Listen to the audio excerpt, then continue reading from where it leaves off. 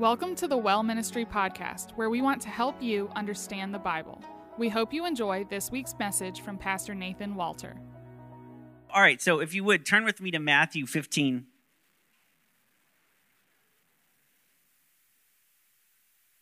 This is going to be a fun one. I don't know if y'all looked ahead.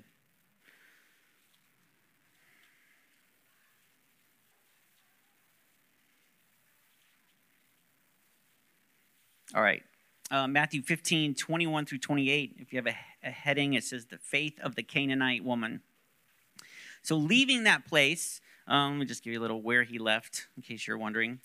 Jesus had just fed the 5,000, walked on water, and then he had a little confrontation with the Pharisees. So now he's left that place. Leaving that place, Jesus withdrew to the region of Tyre and Sidon. A Canaanite woman from that vicinity came to him, crying out, "Lord, Son of David, have mercy on me. My daughter is demon-possessed and suffering terribly." Jesus did not answer a word. So his disciples came to him and urged him, "Send her away, for she keeps crying out after us." He answered, "I was sent only to the lost sheep of Israel." The woman came and knelt before him. "Lord, help me," she said. He replied, "It is not right to take the children's bread and toss it to the dogs." "Yes, it is, Lord," she said. Your Bible might say true. "Even the dogs eat the crumbs that fall from their master's table." Then Jesus said to her, "Woman, you have great faith. Your request is granted." And her daughter was healed at that moment. So if you're familiar with this story, or even if you're hearing it for the first time, you may not like the way that Jesus is presented here. You may not like the way that Jesus talks to this woman, but we're going to look at it. And just a little bit of a spoiler, okay? The Greek word for dog that he uses is still dog, okay? So maybe you thought, I think it's princess in Greek. I know it's something really good. Jesus is so soft and gentle. But the word is still going to be dog, okay? So Jesus has been very busy ministering. He's taught. He's done many healings. He sought rest several times. If you've been with us, you know that he sought rest once with the disciples and people found him. And then he was able to get a little bit of rest by himself, and he sent the disciples out on the boat, but they got in trouble, so he had to walk out there. Okay, so he hasn't really found the rest that he's been looking for. He's been unsuccessful. And then he has a confrontation. How many times do you guys have this where you're like really not rested, and Jesus is always at his best, but you're not rested, and then you're tested, or then you have a confrontation, and you're like, in my case, I'd be like, I really didn't do the best that I could in that situation because I wasn't in the right place. That's not Jesus, but for us, we can understand why he might seek rest. So he's seeking rest because he's just had this confrontation with the Pharisees, and he's aware that his time is drawing to a close. And so he wants to be with his disciples, teach them some things, prepare for what's about to happen. But there's no place in Israel where he's going to get any privacy. We've already seen it happen several times just in the last few chapters. Okay, so he's going to leave Israel and go to Tyre and Sidon, and we have a map of that. There you go. So he goes north through Galilee up to Tyre and Sidon in this area, probably somewhere in between. I know you guys were like, I can't even understand what he's saying unless I see a picture of it. So there it is. So this time he goes north through Galilee to Tyre and Sidon, where the Phoenicians lived. And this is the only time we see in the Bible that Jesus is outside of Jewish territory doing some kind of ministry. And there's a reason that he stayed in Jewish territory. But we're going to get into that later. So for now, we're going to look at Phoenicia and their culture and beliefs so we can get an idea of what this Canaanite woman may have been like. And I almost got lost in this. I was like studying history of the Phoenicians. I was like, this is so very interesting. And I'm like, wait, what am I doing? I'm writing a sermon. Doesn't even matter about Phoenicia. But we know she's pagan, okay? And when you read like, she's pagan, like nowadays, you're just like, it just means she's a non-believer. She's just a sweet little lady, just a little non-believer. But that's not the case. She's evil. No, I'm just kidding. She is kind of, though. Okay, all right. So we're going to look at what they believed. It tells us in Mark 7:26 that she was a Greek born in Syrian Phoenicia, okay? So she has a mix of Greek and Phoenician beliefs, which are, in fact, very similar, and I'm going to show you that. Phoenicians, if you don't know anything about them, were known as sea merchants, and actually, never mind, I won't tell you that. They're sea merchants, and because of their trade, they actually invented a Phoenician alphabetic script of 22 letters in the 15th century to more easily communicate with all the different people that they were trading with. And it was adopted by the Greeks, and it's actually the ancestor of what we use now, our alphabet. You're welcome, okay? But because this profession put them in contact with many different types of people, they were polytheistic. They had all different kinds of gods and different beliefs. And so a few of those, the main ones, were Baal, because he's like popular everywhere you go, right? Baal and Baalat, and Melkart and Eshmun. Okay, and I'm going to tell you a little bit about those gods, because everyone, when you go to Christian church, what do you want to hear about? Other gods, right? These aren't real, okay? Just so you know. They say gods in the Bible, and Paul will say, oh, you worship other gods. He's just calling them what they call them is a little g, not a big G, okay? They're not real, okay? So I'm going to tell you a little bit about that worship, because this is the area she comes from. This is what her belief system is before she comes to Jesus, okay? Just looking for little ones. Okay, so Baal, adults would gather around the altar of Baal.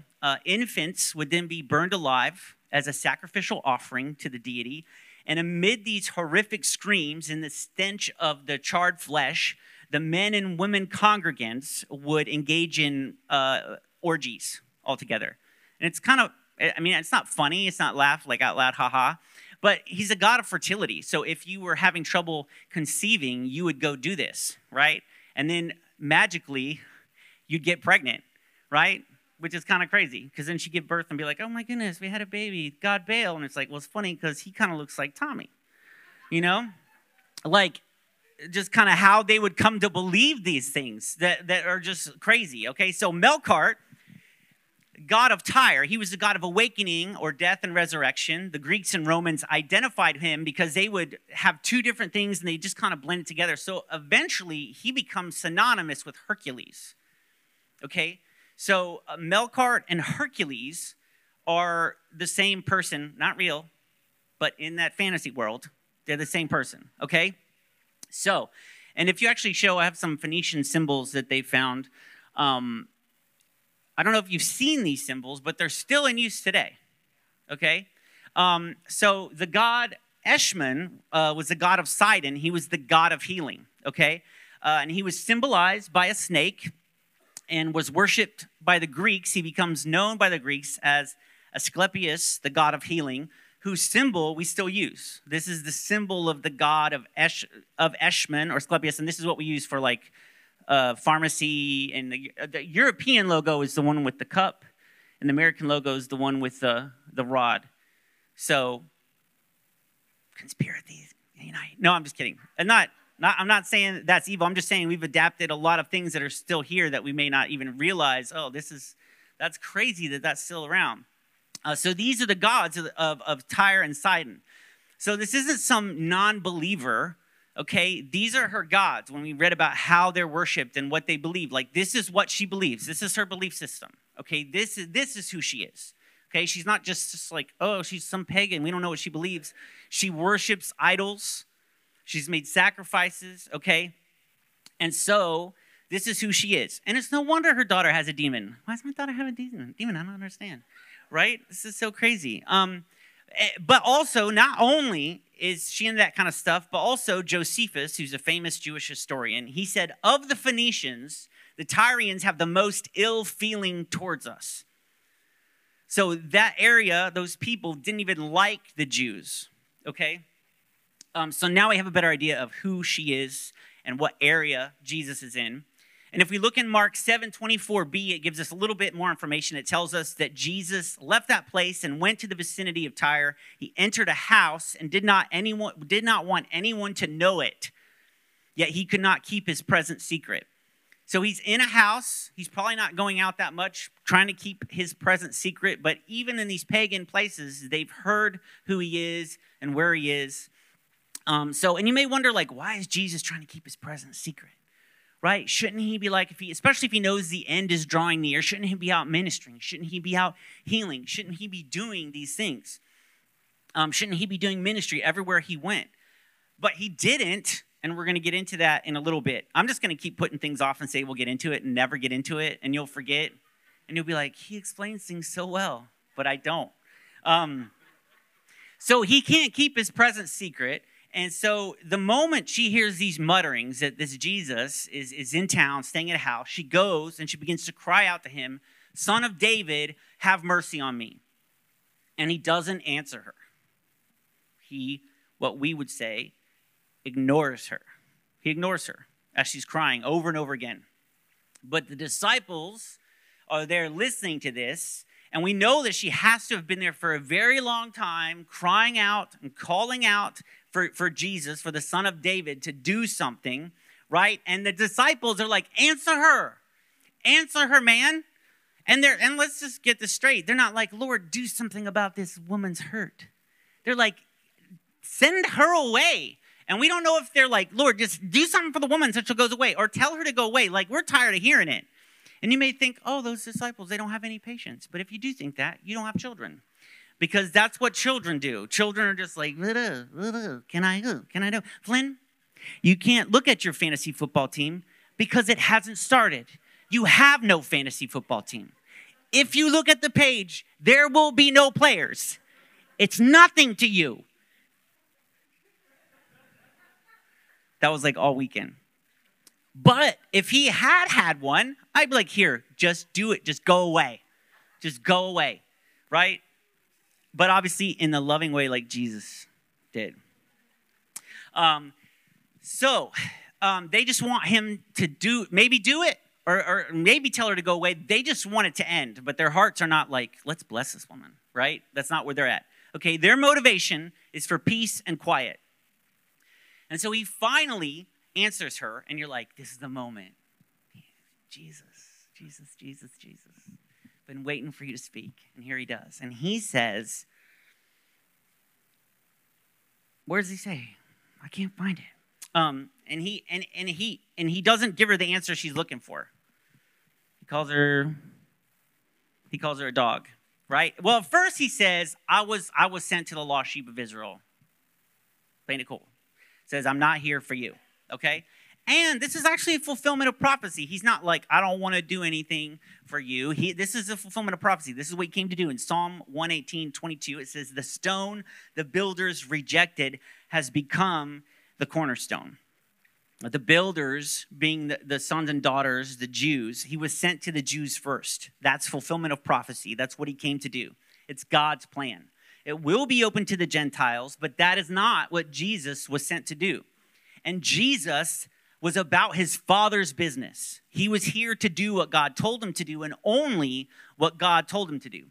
If you remember, when the devil tempts Jesus in the wilderness in Matthew 4, in one of the temptations, it says, again, the devil took him to a very high mountain and showed him all the kingdoms of the world in their splendor. All this I will give you, he said, if you will bow down and worship me. And Jesus said to him, away from me, Satan, for it is written, worship the Lord your God and serve him only. And so we know that he was able to refute the devil because the devil's like, worship me. And he says, it says in the Bible that we're to worship the Lord your God only. But also the devil reveals himself. The devil can reveal himself by speaking something that's not the same as what God has spoken. Because God has sent him to the Jews. And what did the devil say? He said, if you bow before me, I will give you all the kingdoms of the world. I'll give you all the kingdoms of the world. And Jesus knows, well, that's not what God told me to do. That's not a part of God's plan. I am not here right now in this moment for all the kingdoms of the world. So the devil tips his hand in several ways because the devil doesn't know the plans of the Lord. Jesus knows the plans of the Lord. The devil doesn't know the plans of the Lord. And he's offering what he thinks God has offered to Jesus. He's like, I'll give you the same thing and it'll just be easier. But he's really offering more. Because that's sometimes what the devil will do. He'll come and offer more if you will just do it his way. I'll give you more if you just do it my way. The devil tempts him with more influence. The devil tempts him with more glory. The devil says this will be easier. This will be quicker, right? And we might be tempted to be like, hey, you know what? I've been here to save the people of the world. This will be easier. It will be quicker. And then once I have this influence, then I can go back to what God had told me to do, but I can also do a little bit more. But that's not what God had sent him to do. Sometimes we need to be like Jesus and be satisfied with what God has given us. It's not always his desire to give us more. We always, and like Christians, we have this like culture where we're like, everything we're doing is for the next thing. You know? Like, I don't know if y'all know this. I'm just pastoring this church until I can get on TV. That's the end goal. God's got that for me. You know, I'm not satisfied until I have 2 planes to fly from church. No, I'm just kidding. But you know what I mean? Like that's like what, and I'm not saying every pastor's like that. I'm not saying that. But I'm saying like we do have this like everything we're doing for God is because God's going to give us more. And it makes us not faithful with what we have and not satisfied with what we have because we're kind of in a more culture. You know, I need to grow this. We need to grow that. We need to grow this. So that's like always the thing, like the numbers, right? And it's very seldom like how many disciples, how many people are living for Christ. It's just like how many people are in the doors, how many people are out of the doors, right? And we all do this. We all do it from young to old. We always and sometimes look, God has more for us. He has more peace.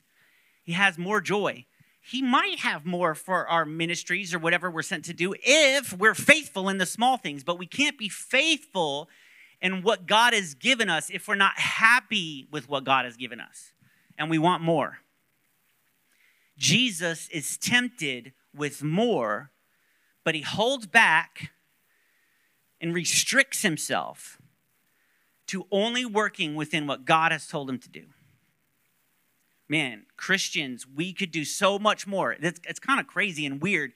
We could do so much more if we only did what God wanted us to do. And we're satisfied with that, okay? So, Jesus has the gifting to do more. He has the gifting. He has the power to do more. He could do more, but he doesn't. He only does what God's called him to do.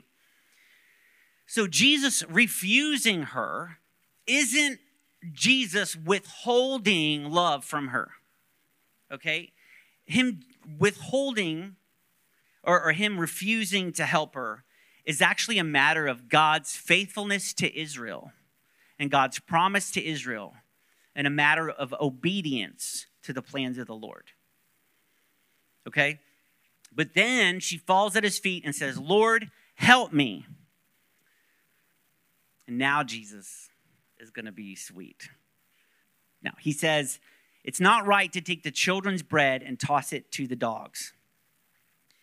Now, we can soften this a little bit, okay? But only a little bit.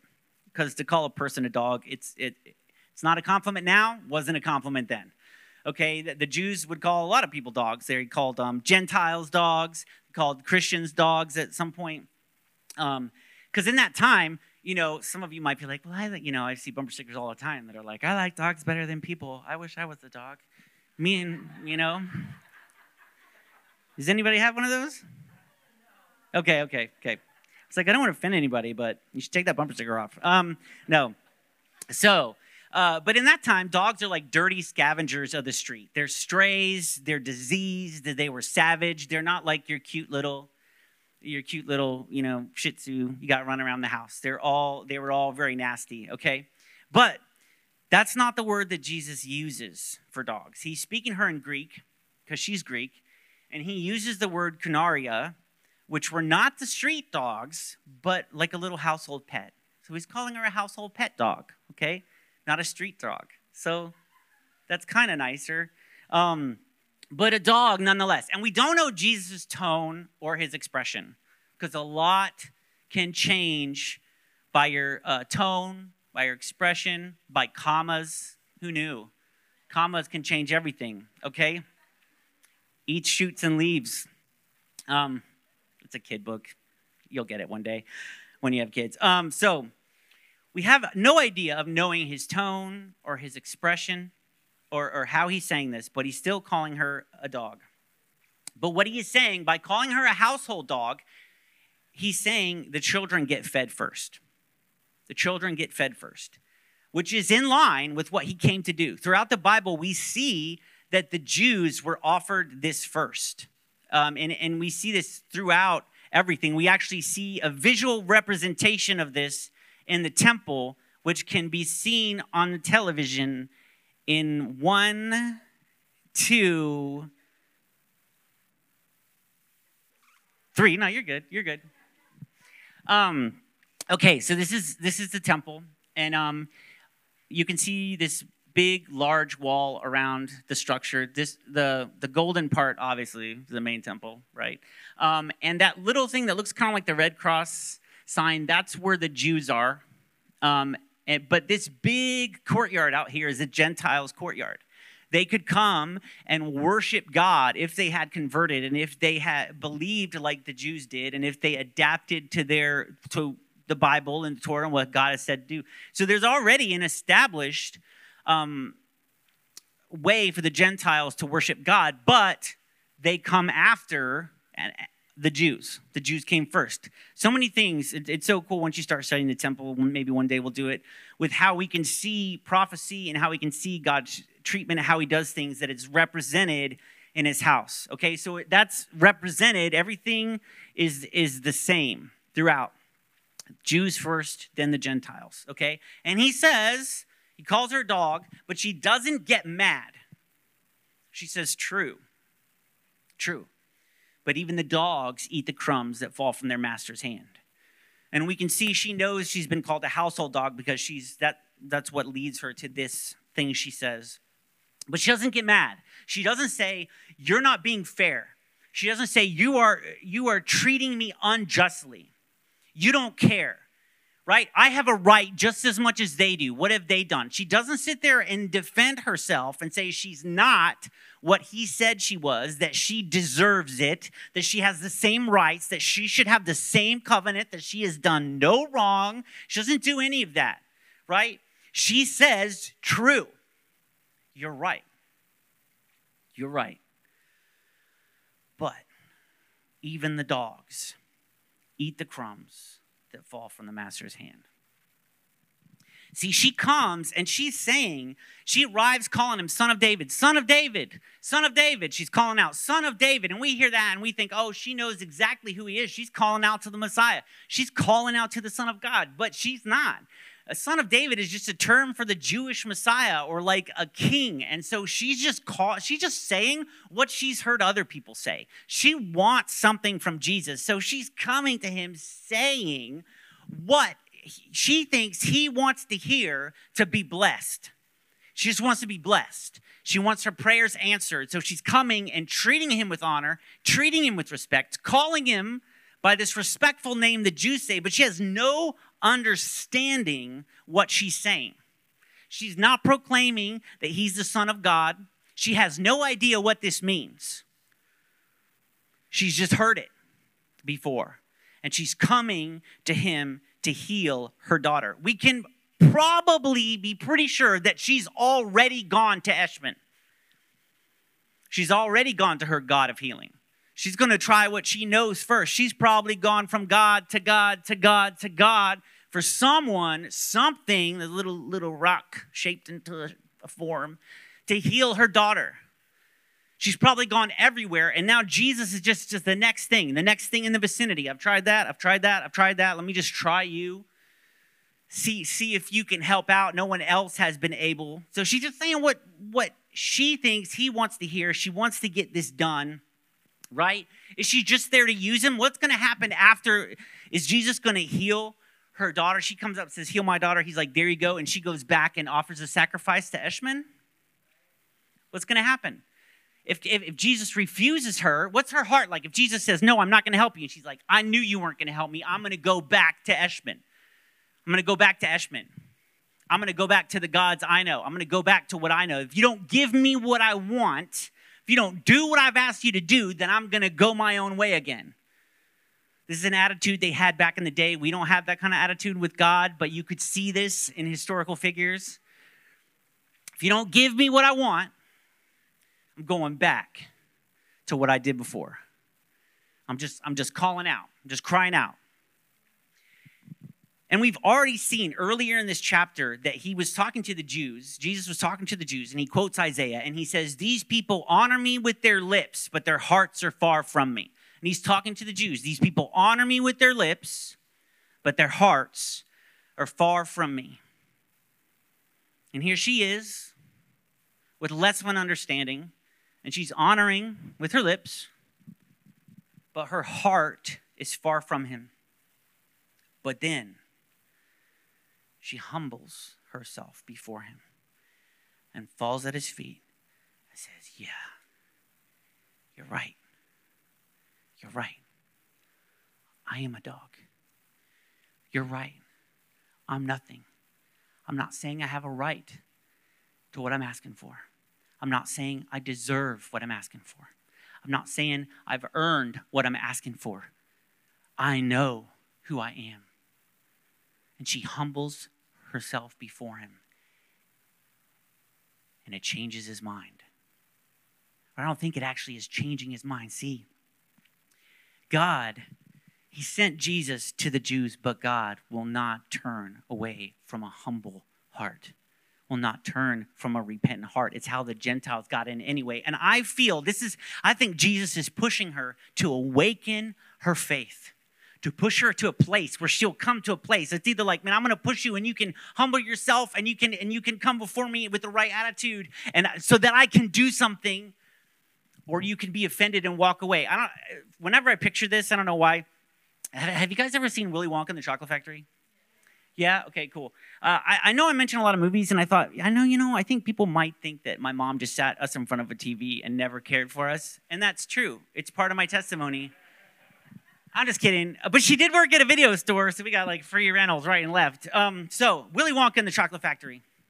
And if you don't know the story, I'll just tell the story real quick. It's a dark night. A mother is stirring soup in a small room with 4 people in a bed. She's singing the lamest song of the entire movie called Oh, Charlie. No, I'm just kidding. Okay, so Willy Wonka, he gives out these tickets. They're in candy bars, and if you get a ticket, you get to go to his factory, which no one has been in a long time.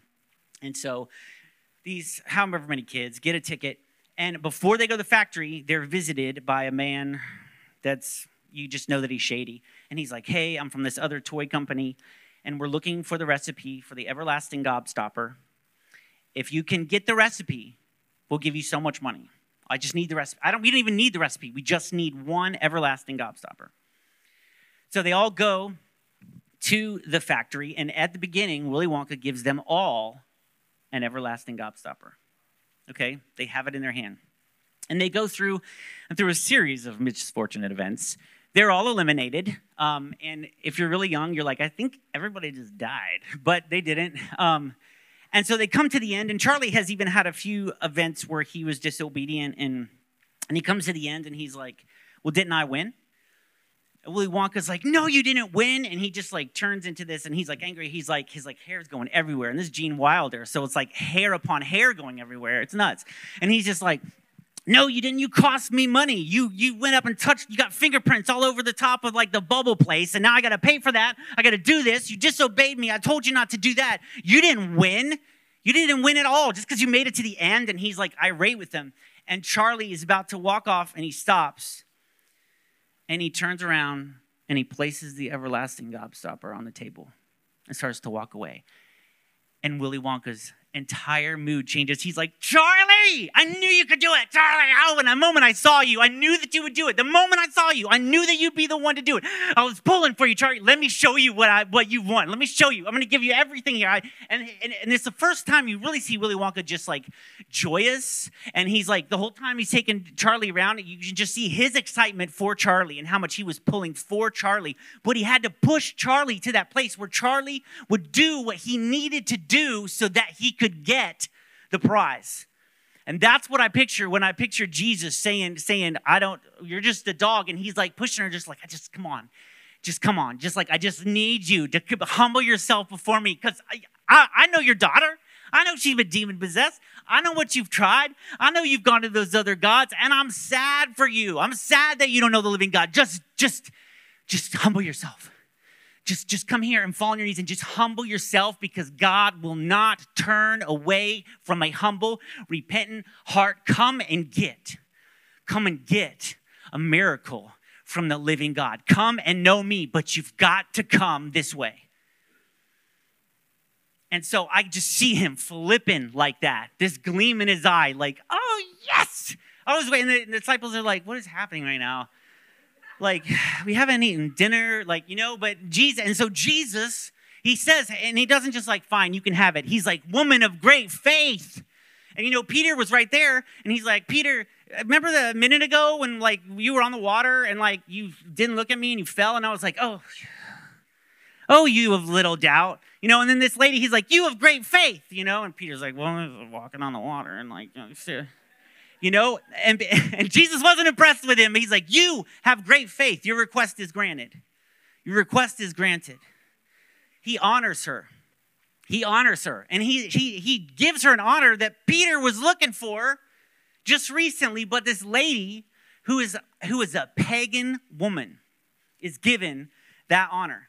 And we see this 2 times. 2 different Gentiles are given honor and told they have great faith. And we see that they're the Gentiles who receive blessings and miracles, the centurion and her. The centurion has to humble himself because he's a man of great power and great honor. He's a Roman. They are over the Jews. And he has to come to this Jew and say, I need you. He humbles himself. And this woman humbles herself. And we may not like that part. We're all like, oh yeah, humility. Oh yeah, I'm so humble. Everyone likes humble brags. But we have to humble ourselves before Jesus. We all say that we're humble or that we have humility or we like humility, but no one likes to be humbled. No one likes to feel like they're nothing. Everyone wants to feel like we have great worth. But Jesus isn't asking her to do or asking us to do anything that he didn't do. In Philippians 2:6, it says, who being in very nature God, did not consider equality with God something to be used to his own advantage. Rather, he made himself nothing by taking the very nature of a servant, being made in human likeness, and being found in appearance as a man, he humbled himself by becoming obedient to death, even death on a cross. Jesus humbled himself.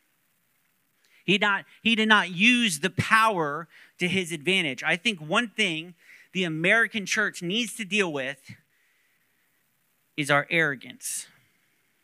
And when I say American church, we start thinking of like pastors and worship leaders and the system, and we like get pictures, but the church is us. The church is us. Even if we were thinking in the beginning and Jesus was like, you're a dog. I'm like, I don't like that. That's arrogant. Who are we to critique the words of the Lord? Who are we to say, I don't like what you said, God, right? We're arrogant. We think so highly of ourselves. We've become prideful in so many ways. And it is why the devil has been able to lead us into false doctrine. Because we think so highly of ourselves. We hear what we want to hear. We're setting ourselves up as God. We can read something in the scriptures and we think, I don't know how many times I've talked to people who read something in the scriptures and like, well, I didn't like that. So I stopped, so I deconstructed. Or I didn't like that. So I just don't believe that part. I heard a guy that's a pastor is like, I don't really like Paul. I'm like, you don't like the New Testament? Except that Jesus dying on the cross part and then it ends for you? It's like, yeah, Matthew, Mark, Luke, and John, they're so great. So he's lying in a ditch somewhere. I'm just kidding. He's still a pastor of a church, leading people straight to hell. No, maybe. But we hear what we want to hear. We have deal breakers with God. We have deal breakers. I've had people call me and say, hey, I read this, and I don't know what I think about it. And if this is true, I need to know what you have to say about it. And my first question always is, what does it mean to you? Is this so important to you that you will stop following God because you do not like what he has said? And I was like, well, no. And I'm like, well, you seem to be having an issue with it. What if my explanation doesn't change anything about it? Is it a place that you will not go? You refuse to go. You refuse to follow. If that is who he is, if that is what he says. Is that a place you will not go? It's why we've started mixing so many things. We started, you meet so many Christians who are just kind of spiritualists. It's just like I have a little Buddha statue, like I pray with my crystals, I do this thing, and we have like this New Age, this Buddhism, and we've mixed it all in because we don't know what the Bible says, or we says, yeah, but that was a long time ago. Yeah, but I've experienced this new things. We are becoming churches unto ourselves, and we are deciding what is right and wrong. And when we do that, we're kind of polytheistic ourselves.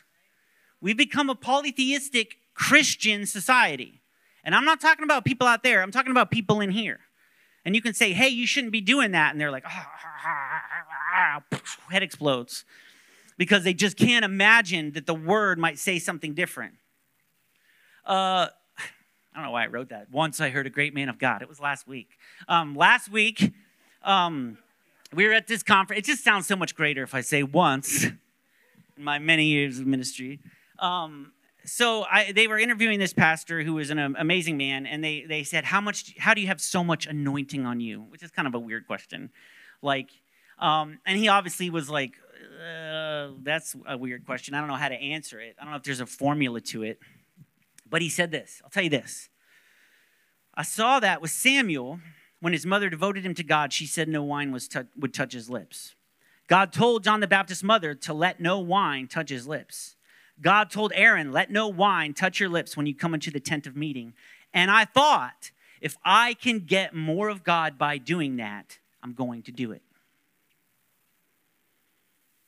Now, this isn't a sermon about drinking.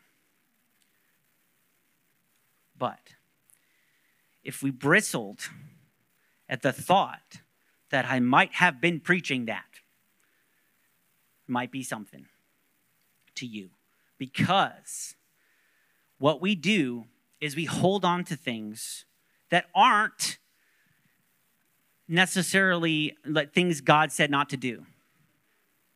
But we can hold on to things and God says, I want that. And we say, no, you can't have that.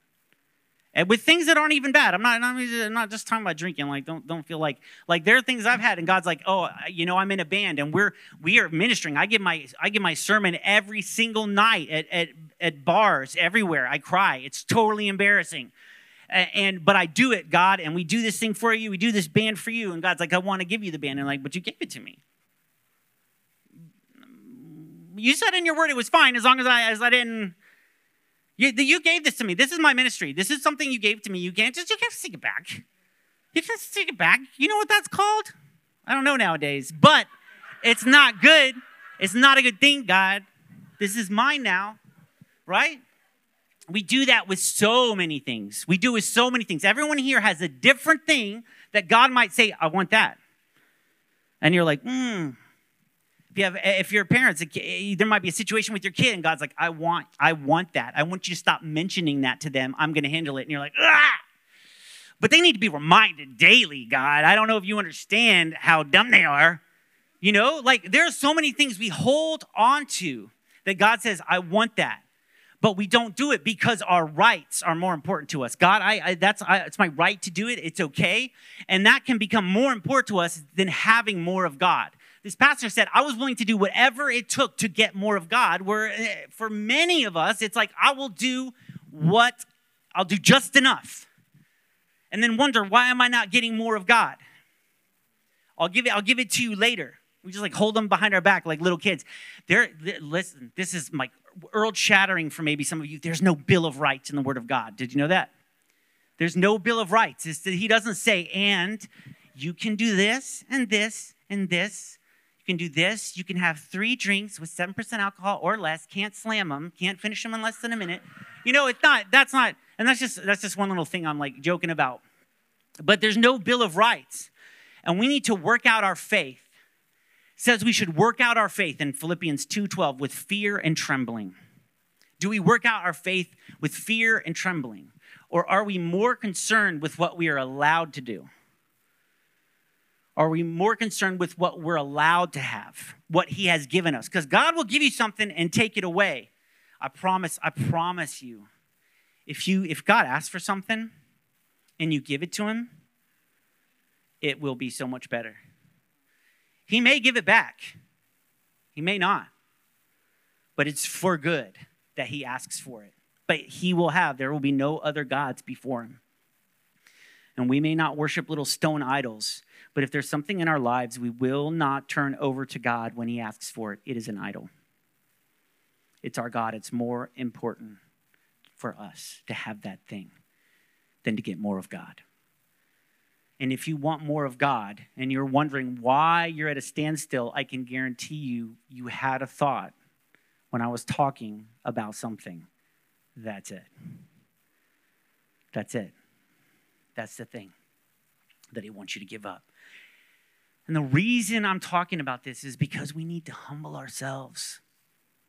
Jesus became a servant, and he told us to be like him, to become servants like he did, to become nothing. It said in his word, he became nothing for us. But in our culture, we want to talk about the value that we all have, the worth that we have.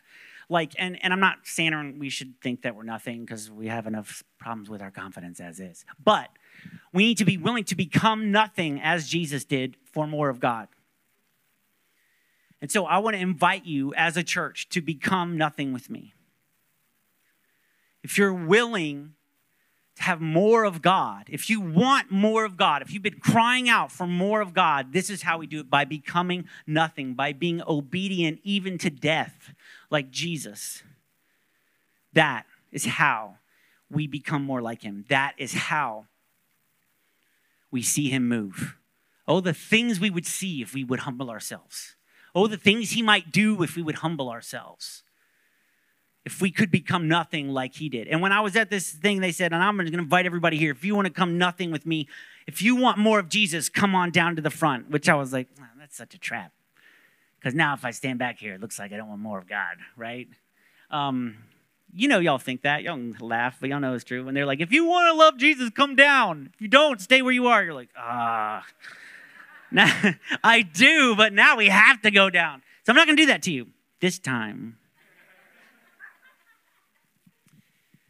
Well, let's just close our eyes. Oh, man, I just totally had the temptation to tell you to close your eyes and then be like, I see that hand, I see that hand. And even though I didn't see any hands, just to keep going with it. All right.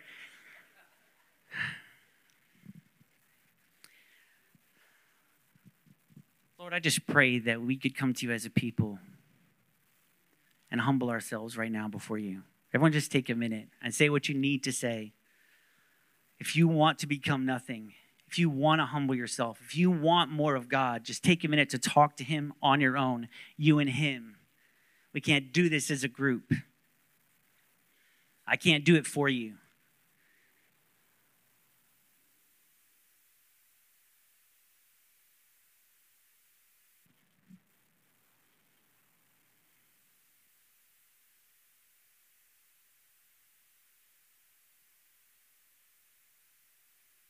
Lord, I just thank you that you humbled yourself, that you were willing to do it, Lord. To die on the cross for us, Lord, that we might be saved.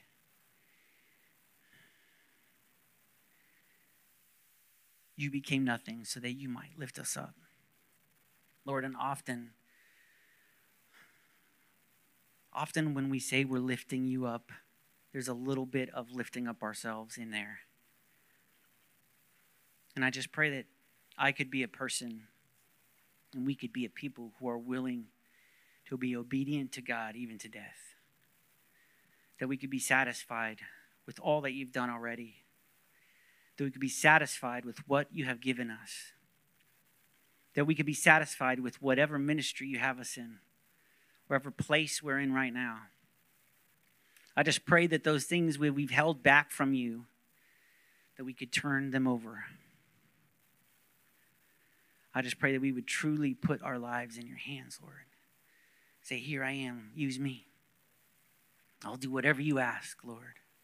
And it doesn't need to be a big thing.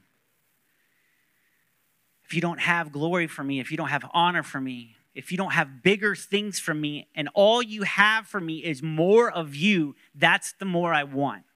I don't need more influence. I don't need more glory. I want more of you. I want more of you. I don't need more money. I don't need more friends. I need more of you. Help us to turn over every single thing in our lives and lay it at your feet so that the only thing that we want is you. I just pray that we would feel more of your presence, Lord, that we would hear more of your voice, that we would feel more of your grace, that we would show more of your love, Lord, that we could have more of you and more of you alone so that we could show more of you and that we would see more people saved and more people would understand your love and more people would be called to you, not for our glory, but for yours.